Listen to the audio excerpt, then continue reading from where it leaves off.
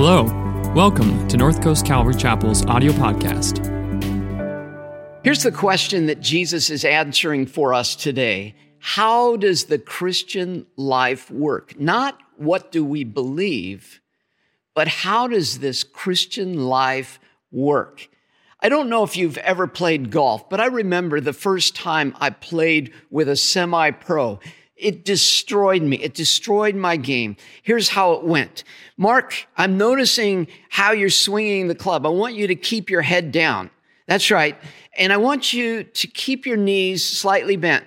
No, more. No, not that much. I want you to have your left arm straight. I want you to just imagine you have a newspaper tucked in the armpit of your left arm.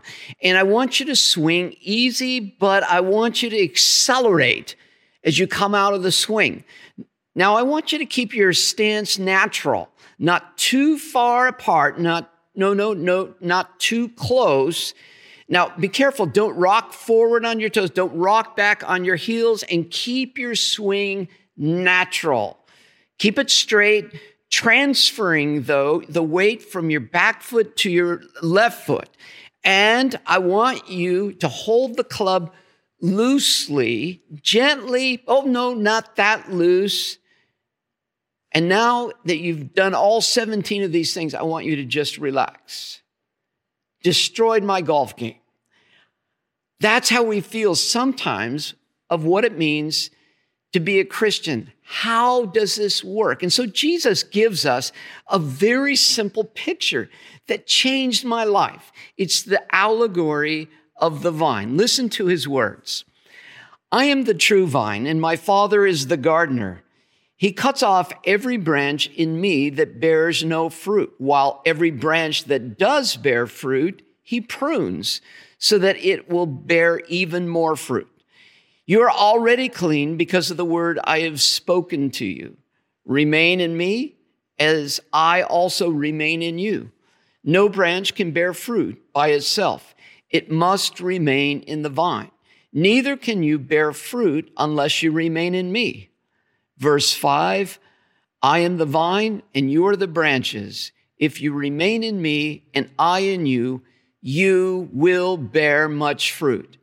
Apart from me, you can do nothing. So in this allegory, Jesus begins by telling us that he is the true vine.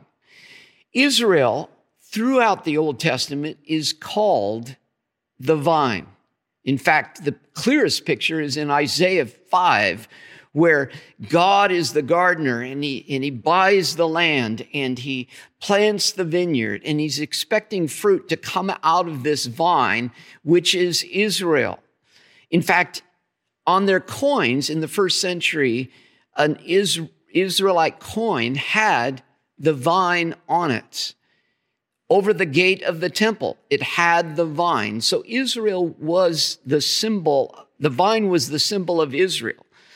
What's striking here is he doesn't say, now, in the New Testament, the church is the vine.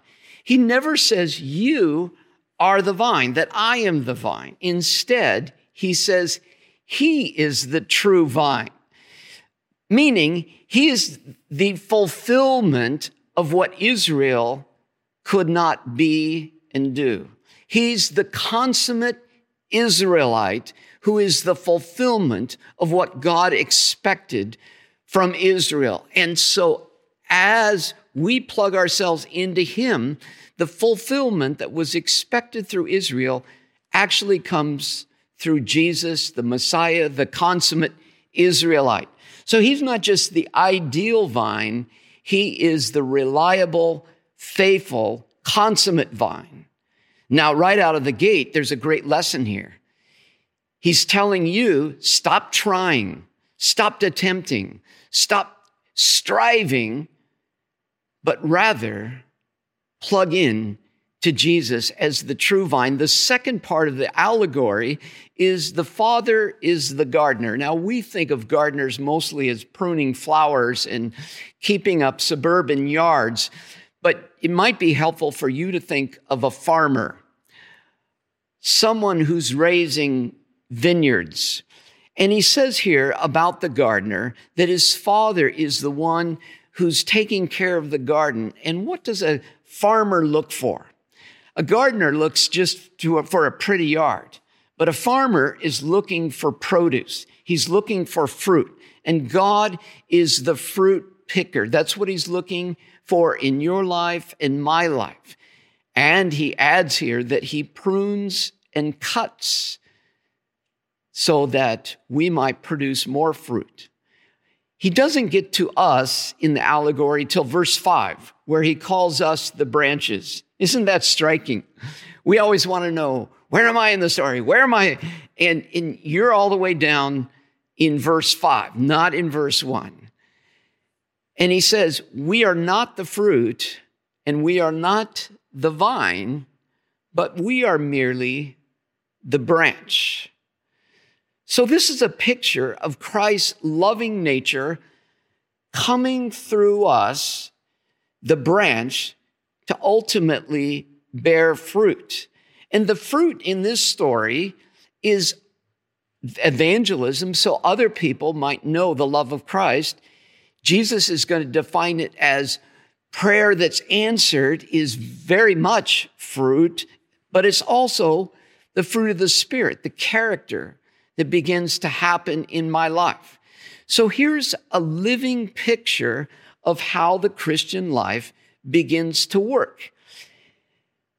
It's fruit that God's looking for. And Jesus had said in chapter 7 of verse 16, chapter 7 of Matthew, by their fruit you will recognize them. So this isn't extra credit.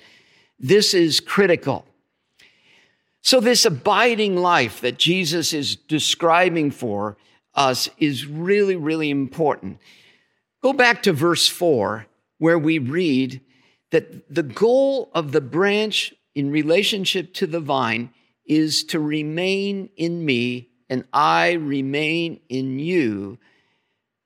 Apart from him, we cannot bear fruit, he says. So therefore, and he repeats the word again, remain in me. This is a key term that I've spoken about before. Here's some history you may not know. This word meno, it's a Greek word, but the Hebrew complement to this is a technical term that the rabbis used over and over. And in fact, it's written when 10 rabbis sit together and occupy themselves with the Torah, the Shekinah glory abides, meno, among them. It's living among them. So when Jesus would use this term as a Hebrew rabbi, the ears of the rabbis would pick up because they would understand that term. And John specifically uses that term in his gospel 41 times. Remember, the disciples came to Jesus and says, where are you abiding? Menain. Where are you living? And then here, he uses the term over and over again, and we referred to it back in chapter 14, where John says in verse 2, in my Father's house are many abiding places. And he says in verse 21 and verse 23 that we will make our home with you.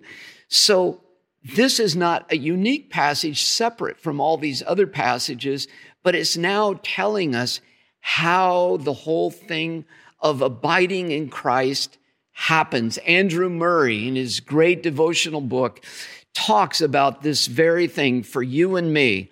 It's this living connection. It's this homing. It's this dependency and relationship that we have with Christ that begins to produce fruit. So we're not confusing our roles here. We're not the primary source. The vine is. And we are not the fruit. As beautiful and as good looking as you are not the fruit. We are the ones through whom the life passes to produce the fruit. And we can't do it without him. He says in the passage, apart from me, you can do nothing.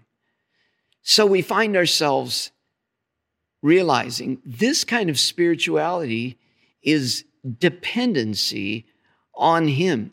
So many self-help books are built around self-reliance and self-effort and self-confidence, and even many of our religions are built around achievement and checking the box. And even among our Eastern friends, there's the discovery of the God in me. And the more I discover the God in me, the more I realize that I am divine, just as you are.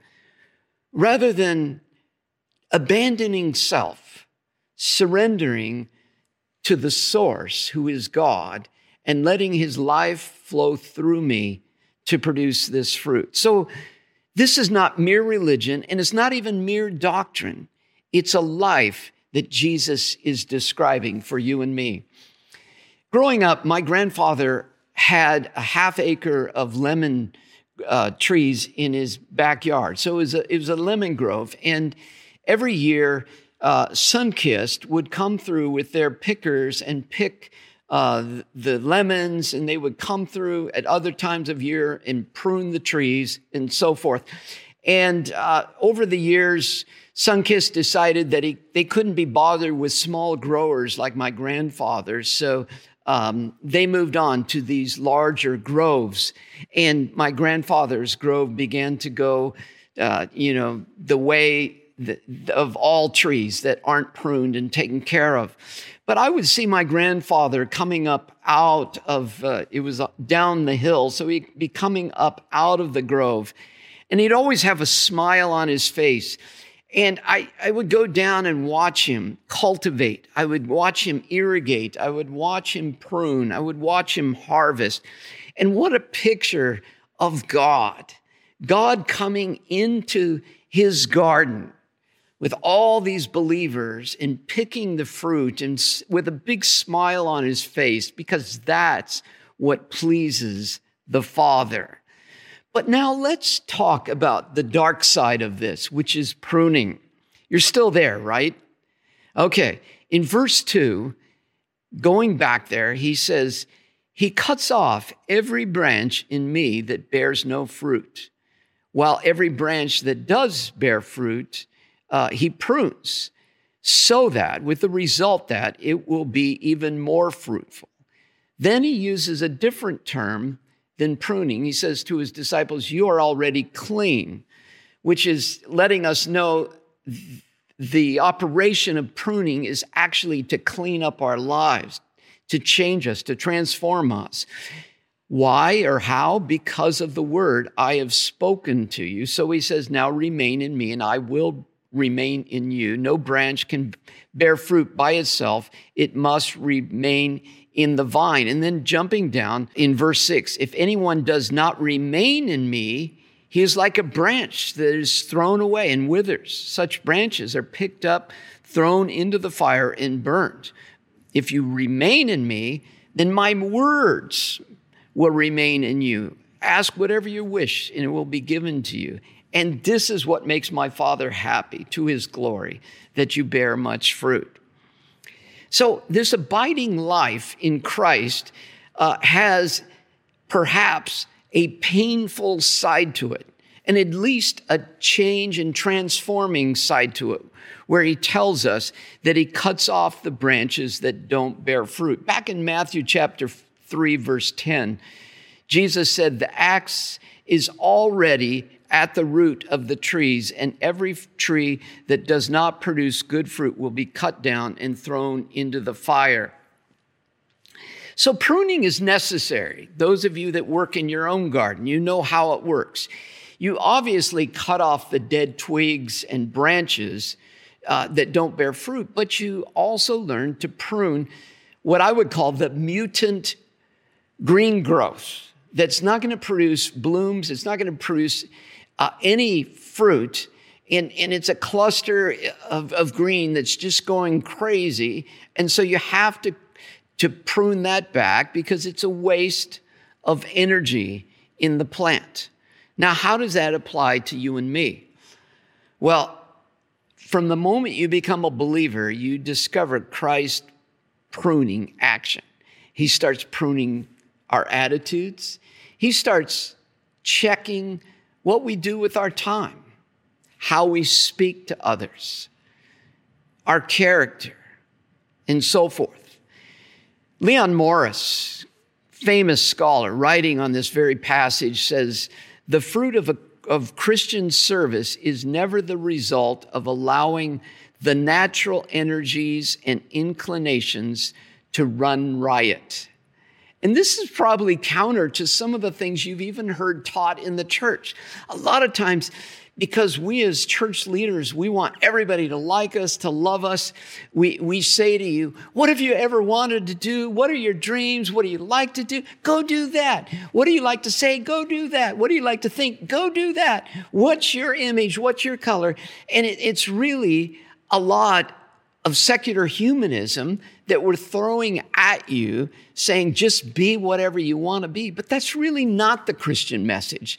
The Christian message is to become who God has created you to be. And so even though we do get to do a lot of the things that we do love because God created us that way, we love music, or we love art, or we love guacamole, all of that's fine, but there's certain things in us that aren't good. And God comes to prune those things. And it's called hearing and obeying.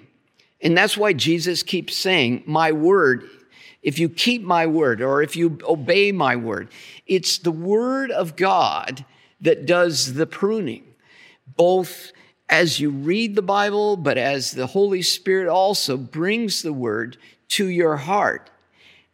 It's God pruning us so that we might bear more fruit and actually become the person that he's called us to be. Remember last time when we were talking about this intimacy that we have with Christ, where he comes and makes his home with us.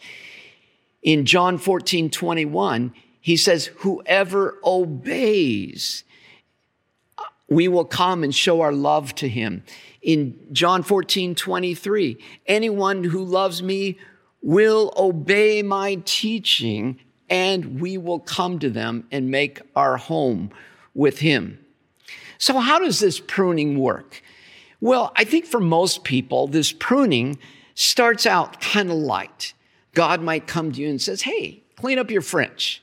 I don't like that language, or I don't like the way you talk to people. And you begin to correct these things. Or what if you began to include some things in your life, like every day reading a little bit of the Bible and praying and attending church. And so these are small little prunings that begin to happen in our life. And then he goes deeper and he begins to deal with our character. You're not so patient, Mark. Let me help you with your impatience. You're not very gentle. You're kind of gruff in how you treat people. That God himself is gentle. Mark, why do you feel the need to be darn right and judgmental? Let me help. You can see these character issues that he begins to deal with our lives in. But ultimately, even for people that have walked with Christ for decades, he begins to deal with, I think, the deepest things in our lives. The wounds, the hurts. And oftentimes, these are parallel to things that maybe therapists and psychologists are trying to help with. Wounds, even from our childhood, that have caused us to begin to live our lives a certain way in defense mechanisms, covering these things up.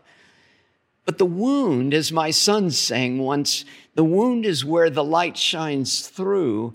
And often God wants to get even to those deep areas in our lives, even more profoundly than a therapist could, and actually ask us to change.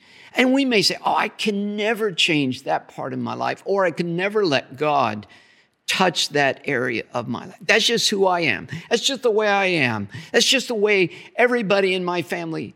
No, God is calling you and I to bear fruit and to become like him. And pruning is a part of that. So now let's talk about the best part, the fruit. As we abide in Christ, Jesus says we begin to produce lasting fruit. Check out verse 5 again. He will bear much fruit. Verse 8, this is to my Father's glory, meaning this is what makes him happy, that you bear much fruit, proving to be my disciples. So how do I know who's a Christian and who isn't? Well, yeah, those that say they are. But Jesus says it's actually evidenced through life change, that I begin to live existing for God, not he for me. I'm plugging my life into him. And as his life flows through me, he begins to change me, and it flows out the other side, producing fruit. And that makes God happy. In verse 7, Jesus tells us one of the ways that you and I will bear fruit. If you remain in me and my words remain in you, ask whatever you wish and it will be given you. Wow. Whatever I wish, well, in keeping with the will of God, because God's life is beginning to flow through me. I begin to want what he wants, but what joy to think that we can actually change the world through prayer. What if more things are changed through you, through prayer, than ever will be changed through opinion or through words and dialogue or even through action? It's that dependency on God that's a part of the fruit that he's asking for us. But it's not just prayer. I want you to jump down with me to verse 9. He tells us now about the fruit of love. Here he breaks away from the allegory of the vine to just talk to us about the relationship of love. He says, as the Father has loved me, so have I loved you, and now abide, remain, make your home in my love. What a beautiful picture, that your home is in God's love. How do we remain in his love? He answers it. If you keep my commands, the easy ones and the hard ones, just as I have kept my Father's commands and remain in his love. And I haven't told you this, he says, to make it hard for you.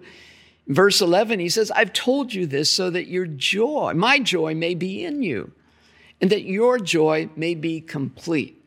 So allowing Christ's love to flow through us to produce fruit causes us to experience extreme joy, the kind of thing that makes us say, this is what I was made for. This is what it means to be made in the image of God. Now, here it is. You might ask yourself, okay, so it's all about keeping his commands. How is this different than the Old Testament? Well, great question. The first thing is to realize that we're not just obeying him in my own strength. He is flowing through me to obey him. But the second thing is to realize is that he's going to have us focus on the greatest command of all. Love one another as I have loved you. So he says in verse 12, and this is my command, meaning, in case you are wondering what I'm going to pulsate to you as my command, and say, Mark, I want you to love that person. Mark, I want you to love that person. It's often going to be, love these people as I have loved you. How has he loved me? He's been so patient. He hasn't judged me. He could have snuffed me out and judged me and sent me to hell. That's not what he's done. He's loved me. In fact, he's given his life for me. So he's been patient. He's been kind. He's been gentle. He's been forbearing, bending over backwards for me. He's been that God that I've needed. And now he's saying, Mark, now go and be that to the people around you. And how does he love me? Verse 13, greater love has no one than this, to lay down one's life for one's friend. So yeah, my love becomes sacrificial as I meditate on God's sacrificial love for me, and the cycle is complete. Wow. Now here's my assignment for you this week.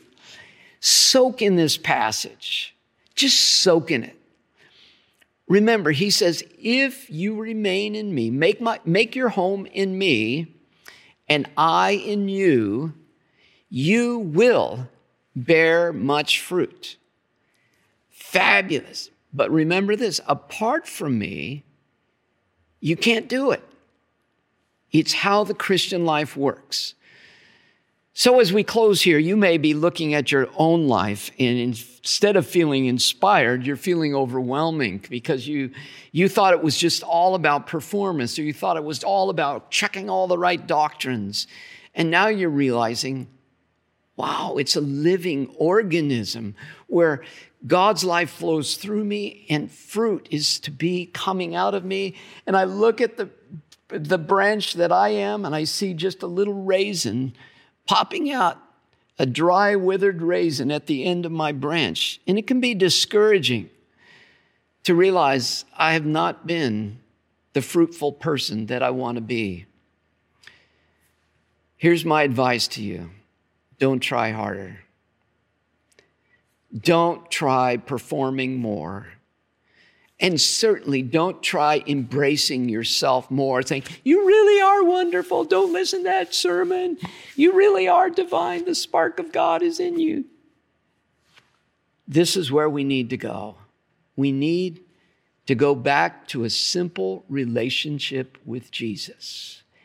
He's the vine. Plug in. You're the branch, and you will bear much fruit. And the secret to abiding in Jesus is obeying. And another word for that is surrender. Allow him. Surrender to his truth and his word. And particularly surrender to his love for you, and now love others the way Christ has loved you. Let's pray. Father, thank you this day for the truth of your word. In fact, indeed, it is truth. And thank you for the clear picture of the vine and the branch and the gardener and the pruning and the fruit. And God, how we pray that you would give us courage to surrender to you and to obey you, particularly when it's hard to obey, and that we would obey the ultimate command, which is to love others as you have loved us, and in so doing, that we would bear much fruit. We pray this, Father, in Jesus' name. Amen. Thanks for listening this week. If you're looking for ways to serve, give, or get connected, please visit our website, northcoastcalvary.org.